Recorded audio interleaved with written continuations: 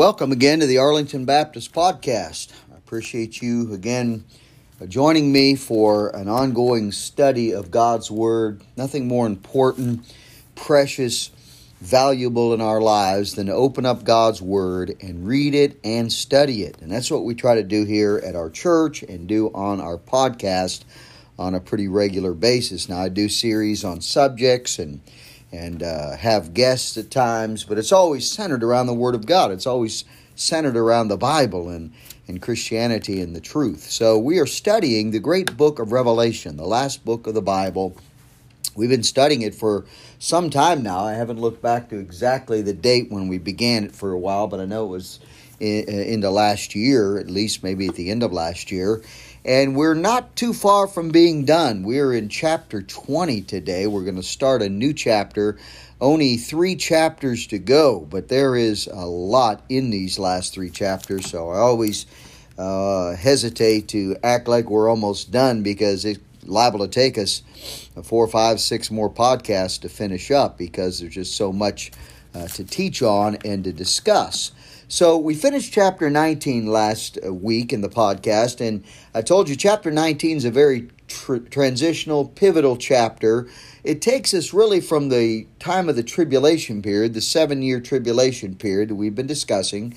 Remember, this is a premillennial, pre-tribulational view of end-time events. I know it's not the only one. There's other good people that believe other things about prophecy. I simply, as a pastor and one who's dedicated myself to study and teach and preach the Word of God, have come to the conclusion that the pre-tribulational, premillennial view of prophecy is the most consistent with all the Scripture when it's brought together. Now, no one, no matter what their position is, post-tribulational, post-millennial, amillennial, replacement theology, premillennial, of course, none of us will be able to answer every question of every verse, every statement made.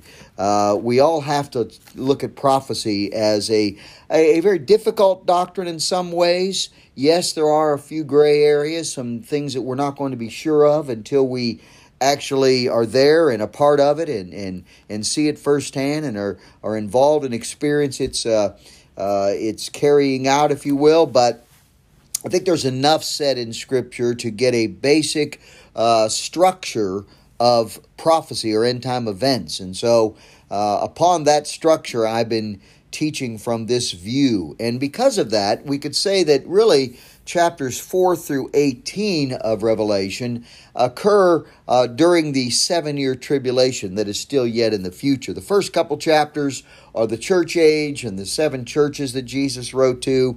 But chapters 4 through 18, we're looking at all the events during the 7-year tribulation period. You say, where do we keep talking about the 7 years? Well, we get that primarily from Daniel in chapter 9, where Daniel gave an amazing prophecy about the 70 weeks of Israel's history. And he breaks it into 69 weeks with 1 week left over. And we think that final week of 7 years is going to be the tribulation period.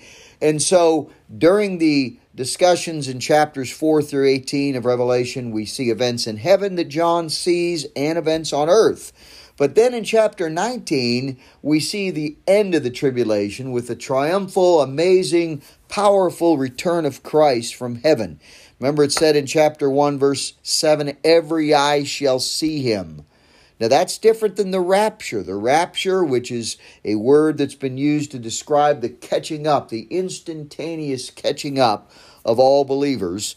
We went over it rather in some detail, not only back in chapter 4 where we think it is referred to, but in our previous study a while back, maybe a year or two ago now, called Understanding the End. That's an entire study of prophecy, not just one book, but a more panoramic, peripheral, or I should say perennial, all-inclusive discussion of end times prophecy.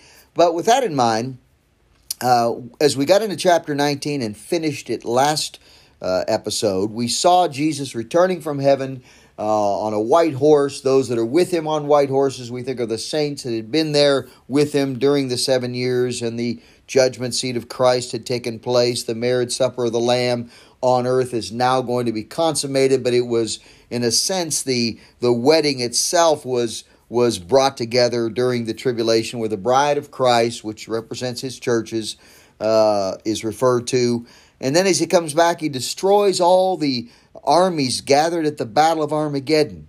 And the most important thing he did that we saw at the end of chapter 19 was to cast the beast, or the Antichrist, and his cohort, his companion, the false prophet, into the lake of fire, this horrifying eternal place of suffering and torment. It's going to be a big part of the remainder of this book for a few chapters. You'll see it brought up several times. Now, as we move into chapter 20, we have one more member of the Satanic Trinity to deal with, and that is Satan himself. Remember, there's Satan, the Antichrist, and the false prophet that make up what we might call a counterfeit trinity, a satanic evil trinity. Two of those members have already been dealt with, and they shall not be brought up again, other than to remind us where they already are. But in chapter 20, we see now what happens to Satan.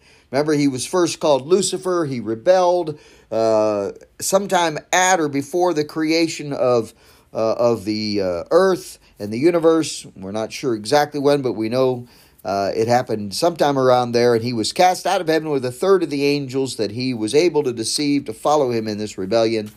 Let's talk about what happens to him. This is good news for all of us who have been waiting and desiring the devil to get his due, to get what's coming to him. This is going to be justice finally carried out.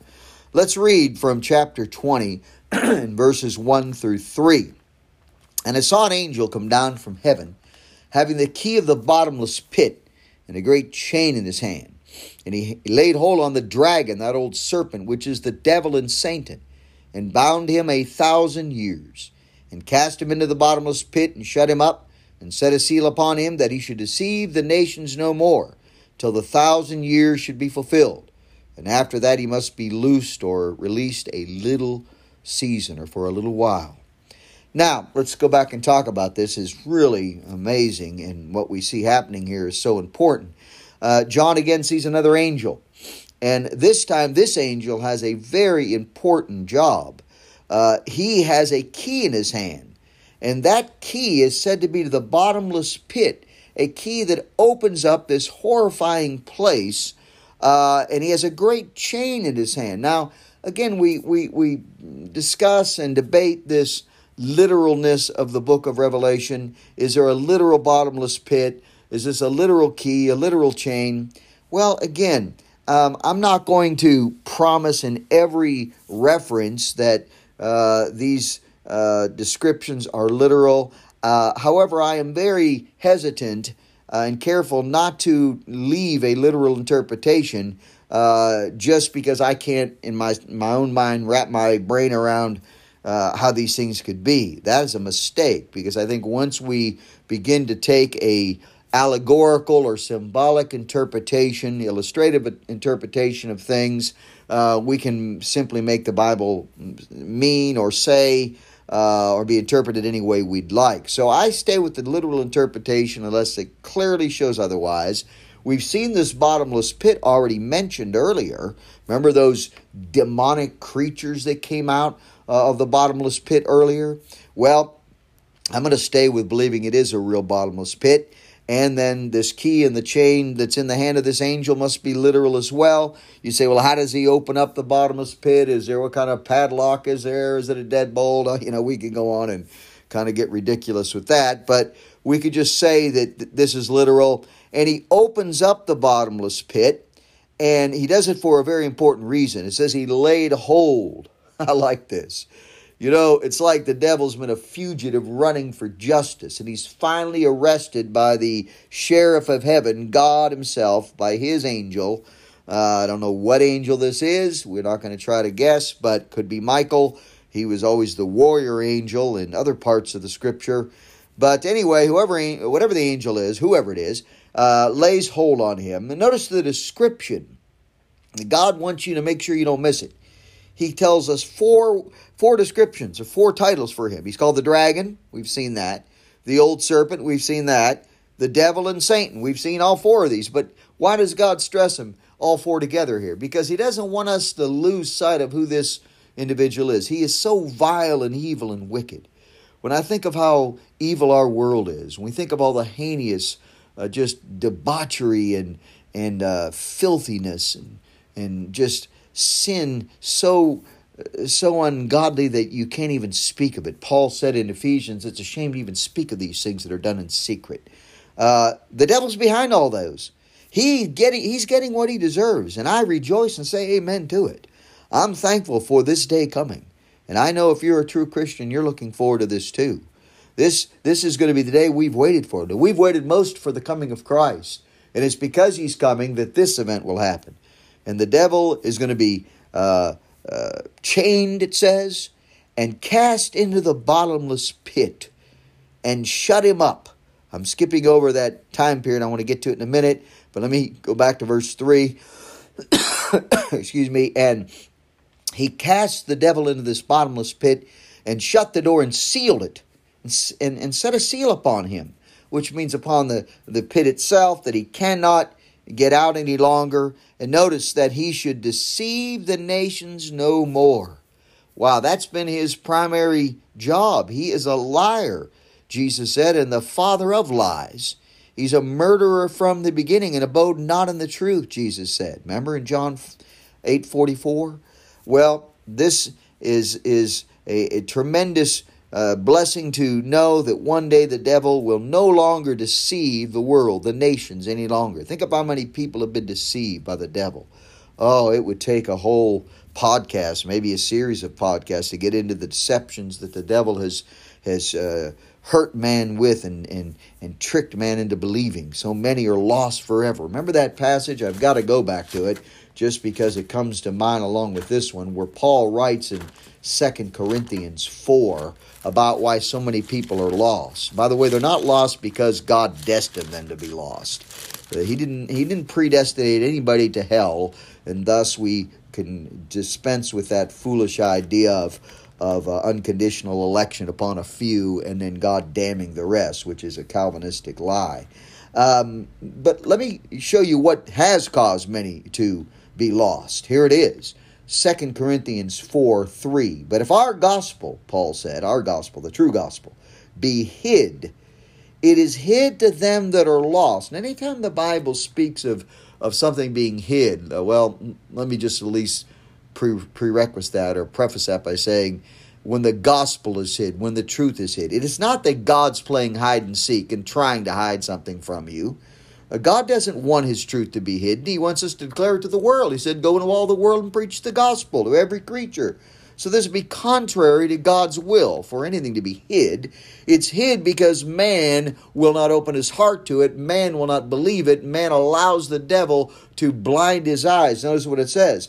In whom the God, little g, look at verse 4, not the true God, this is Satan, of this world hath blinded the minds of them which believe not, lest or unless the light of the glorious gospel of Christ, who is the image of God, should shine unto them. That, I think, perfectly lays it out back to the deception of the devil, who one day will deceive the nations no more. His greatest deception is to keep people in unbelief, that they die lost in their sins.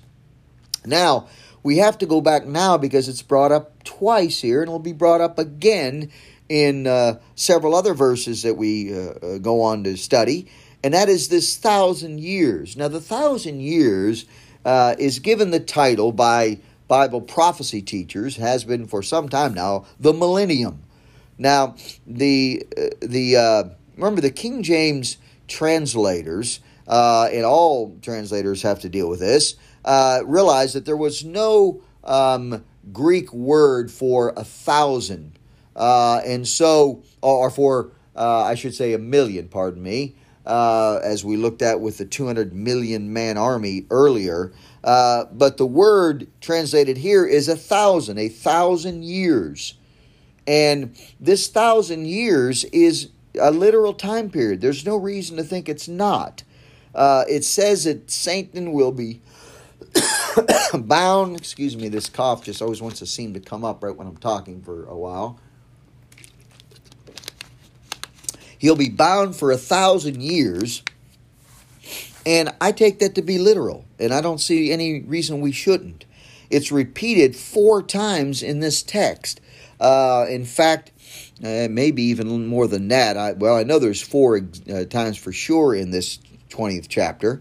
And this is where we get the idea of millennium, from the Greek word that is translated really 1,000 years, because there was no word for a million years. So 1,000 years, the millennium, a 1,000-year period of time, where we believe, and I think the Bible would most clearly and consistently teach this, that Jesus will come back and set up his kingdom.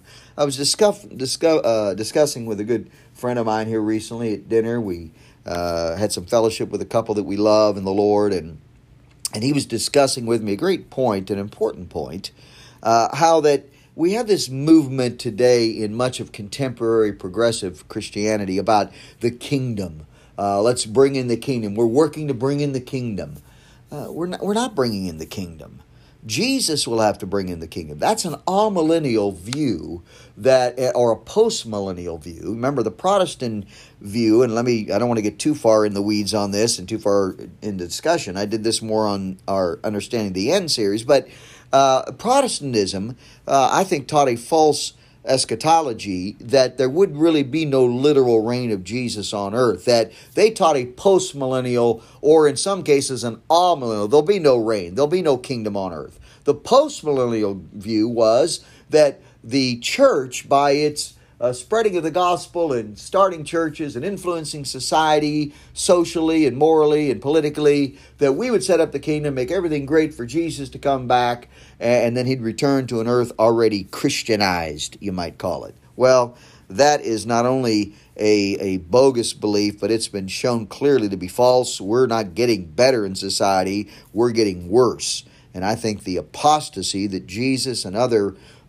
speakers and writers refer to in the New Testament and the Old can really be brought into that, is being proven before our very eyes. We're not in a time where churches are going to take over the world and we're going to make a theocracy and Christianity is going to make a great utopian society on earth and Jesus will finally come and enjoy it.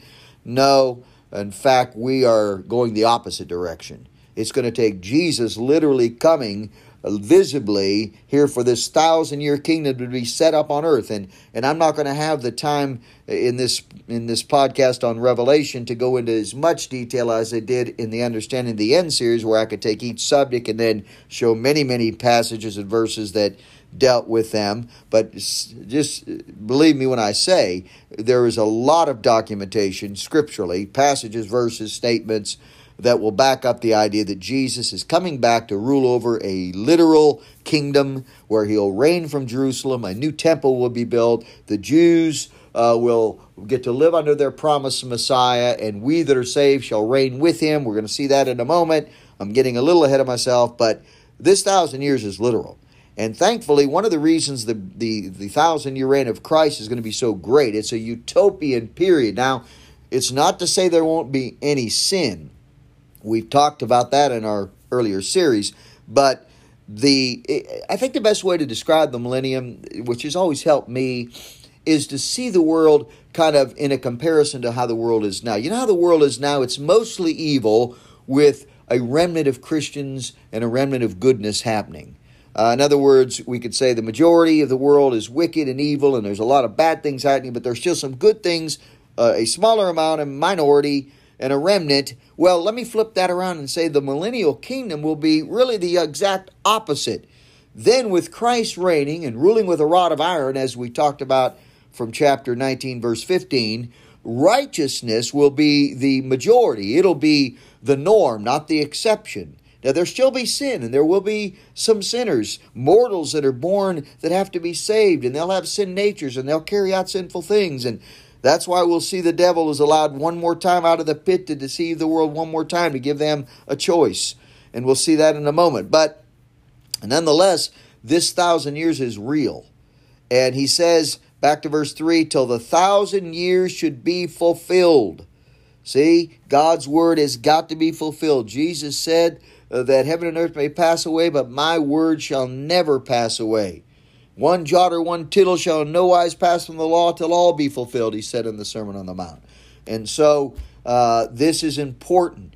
And after that, he must be loosed a little season. Well, we're going to get to that. I just referred to it. But the devil will have one last little time. I don't know how long, but a little time at the end of the millennial kingdom to try to deceive those mortal sinners that have not yet been saved and those that will be born during that time. Well, let me hold off on that and go to the next passage because we'll see a little bit more about this. Now, this is a fantastic passage about we that will reign with Christ, live with Christ, enjoy this kingdom together. Let me read verses 4 through 6. And I saw thrones, and they that sat upon them. Look at plural, thrones.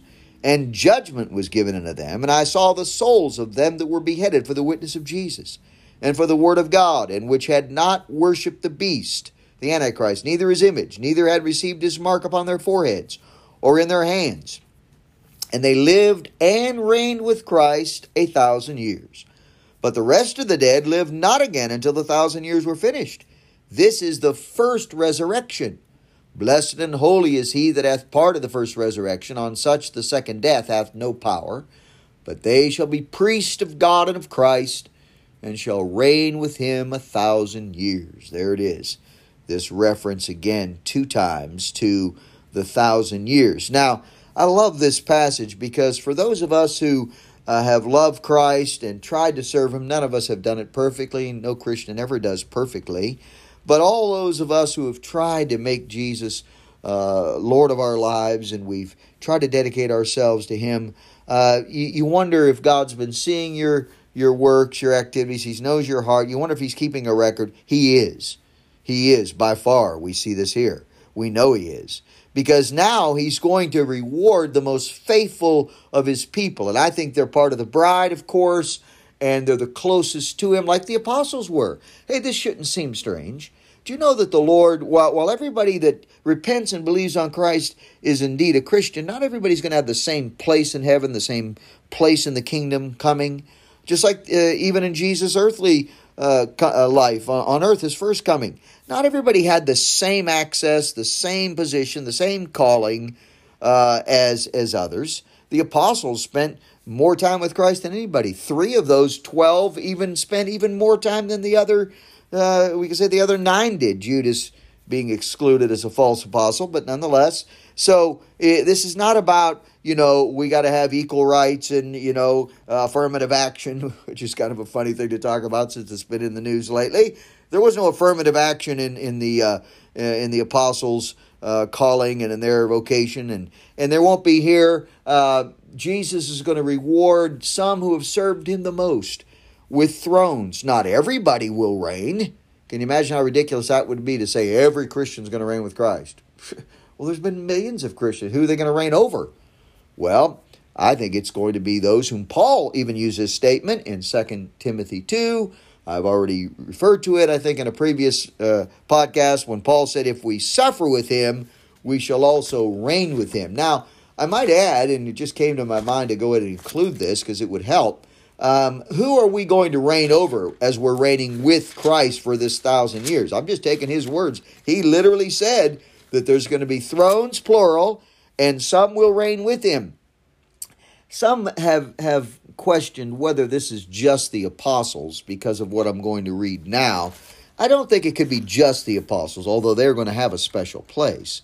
Let me read it. And back in Matthew 19, remember Peter's question to the Lord? Matthew 19:27. Then answered Peter and said unto him, Behold, we have forsaken all and followed thee. What shall we have therefore? Or what do we have coming? This seems like such a selfish question on Peter's part. But what amazes me is the Lord's answer. He doesn't rebuke or scold Peter. And Peter is stating something very important. He admits that he and the others, all the other apostles, had forsaken everything and followed Christ. And in this kind of selfish question, he says, well, what are we going to get out of it, Lord? Well, look what the Lord says. Just for the apostles, this is tremendous. He says in the next verse, Verily or truly I say unto you, that ye which have followed me in the regeneration. Now, followed me in the regeneration is another way really of saying followed me when I came to bring salvation. Regeneration is another word for being brought to life. And that's his first coming. He came to die and save them from their sins. That's the regeneration. But then he uses the word, when the Son of Man shall sit in the throne of his glory. They're not the same things. The following Christ in the regeneration is when the apostles followed him on earth. But now this next part is when he sits on his throne at his second coming in this millennial kingdom. Look what he says to the apostles. Ye also shall sit upon 12 thrones, judging the 12 tribes of Israel. Wow. Now, we have to replace Judas with Matthias, according to Acts 1, so he's not going to be on one of those thrones. But those 12 men, including Matthias, is the 12th. They're going to reign over the 12 tribes during this millennial kingdom. So that's who the others, I think, that are on thrones. I do not think it's only the apostles. It would not seem right for Paul to say, if we suffer with him, we shall also reign with him. If he was only referring to the apostles reigning, that would even make sense. He says it in a general sense to Timothy and the church Timothy's pastoring, and all of us Christians in his churches now that read such a thought. So anyway, I think it refers to all the faithful Christians, and judgment was given unto them. Wow, isn't that amazing? Now, Jesus is the supreme King of kings and Lord of lords. We saw that. And all judgment ultimately comes from him. But he's going to delegate these places of authority. Aren't you glad that the Lord recognizes the most faithful of his servants? And speaking of the most faithful, look what he brings up next. And I don't think these, again, are the only ones that will sit on the thrones, but he mentions them as an example of true devotion, and that is the martyrs again. Oh, I love the martyrs. I always bring up how much they touch my heart. And I saw the souls of them that were to be beheaded for the witness of Jesus and for the word of God. No wonder he brings them up. They are the epitome of people who deserve to reign with Christ.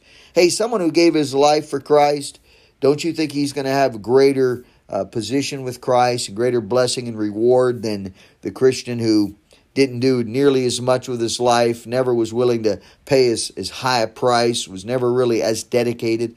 Sadly, I have to tell you, I've met many Christians like that over the years. I'm not going to even say for sure I know that they're Christians or not. I have to leave that to God. God knows there's false converts and people are not really saved. But I tell you, there's been many a really weak and complacent and casual Christian that I've known over the years that hasn't even dedicated themselves to coming to church faithfully, let alone dying for the faith.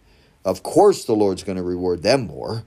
And it says, in which had not worshipped the beast. We've already read about these kind of people, how dedicated they are during this tribulation. Man, this is thrilling. It's one thing to be dedicated to the Lord now. I mean, I'm not saying it's easy. When you dedicate your life to Christ right now, there's going to be a price to pay.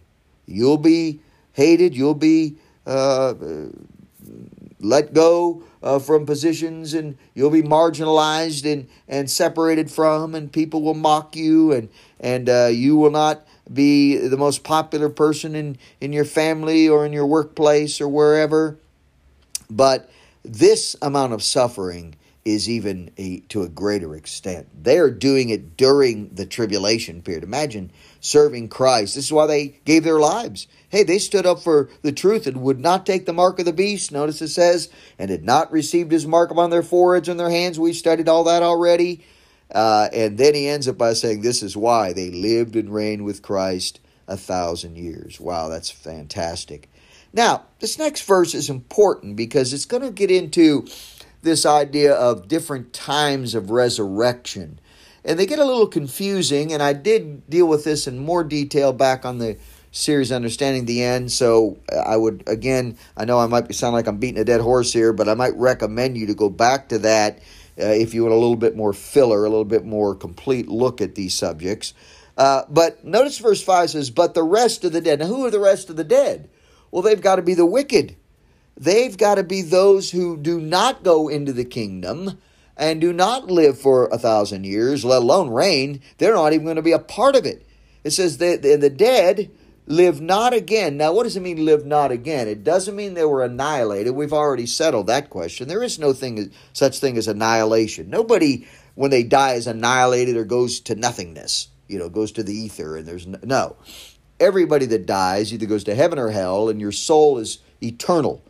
It's an amazing truth that everyone who God creates, every individual who's ever been conceived from the conception of their mother and father, is eternal, and their soul will live somewhere.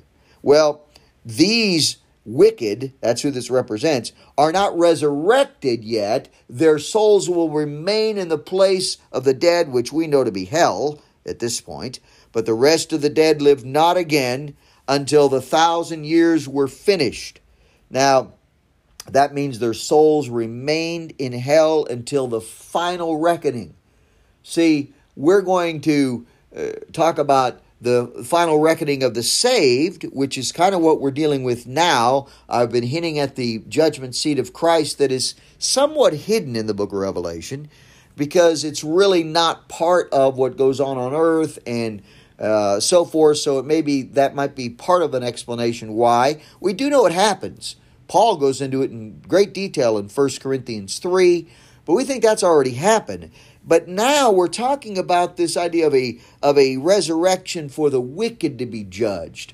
The first resurrection, he calls it, this is the first resurrection. What does he mean? That means this is the resurrection of all the saved, who get to now enjoy the kingdom. I have to throw in here something that I feel is really important.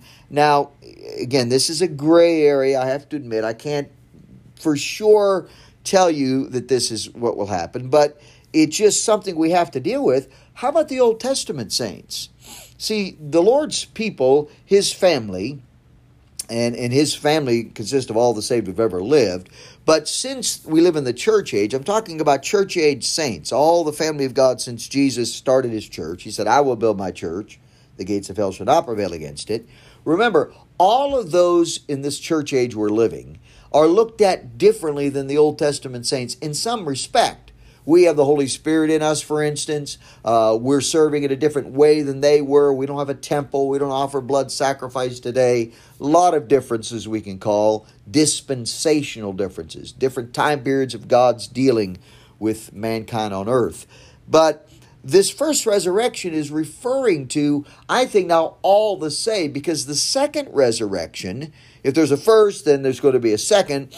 That's going to be the resurrection of the wicked, who will be resurrected, as we see in the horrifying, terrifying ending to chapter 20. We'll get to maybe next time. We won't today, I'm sure. But we're going to see as they are going to be resurrected at the end of the 1,000 years for a final reckoning called the Great White Throne Judgment. So, back to this first resurrection.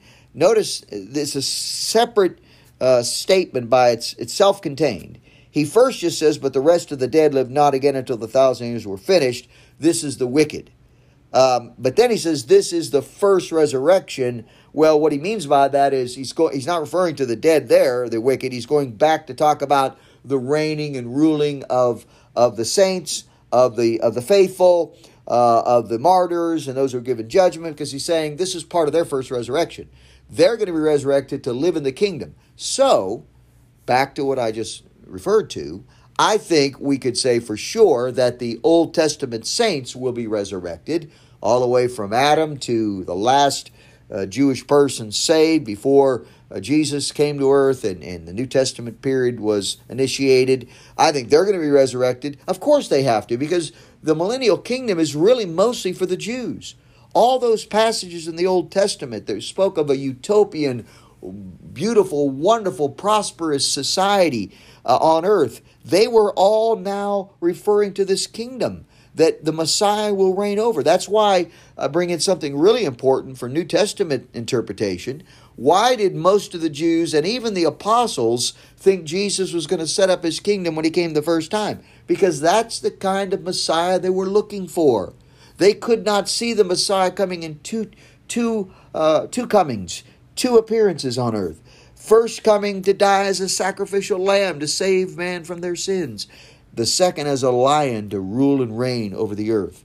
And so the first resurrection will be all the saints of the Old Testament, I think, are going to be brought back. I could refer to maybe a very mysterious event when Jesus rose from the dead. In Mark's gospel, it says some of the Old Testament saints came alive and walked through the city of Jerusalem. Oh man, that's a very intriguing, gray, kind of mysterious passage. I can't say anything more about it, but I think in my opinion, it's a picture that the Old Testament saints will also be resurrected when Jesus returns. He had just risen the first time. He's going to come back like at the second coming, and they're going to be resurrected then. Now, we'll finish for today by looking at verse 6. It's a great verse. Blessed and holy is he that hath part in this first resurrection. Told you, only the saved. On such the second death. Now we're going to talk about a second resurrection, but more importantly, a second death. And I'm going to hold back my comments on the second death till we get further into the passage at the end of the chapter, because it really nails it and makes it important. But they shall be priests of God and of Christ. This is those who are part of the first resurrection. We're going to serve with Christ. We're going to serve as priests. Priest is one who represents God to others. So in part of our reigning with Christ, we're going to represent him to Israel, to mortal people born during that 1,000 years. By the way, I can't help but mention this great deity reference to Christ. Notice, priest of God and of Christ. If Christ wasn't equal with God, that statement would be contradictory. He is God, and we are priests to God. That would refer to the Father, and of course we could bring in the Spirit, but it's usually referring to the Father, but also of Christ. We're priests with him too, of him. And they shall reign with him 1,000 years. There it is again, this wonderful millennial kingdom. Well, we'll stop there at verse 6. We'll pick up next time, because we're not done with the millennial kingdom yet, and especially what happens right after it. So join us next time as we'll continue in verse 7 of chapter number 20. Remember our motto: conviction for truth, compassion for people. God bless you.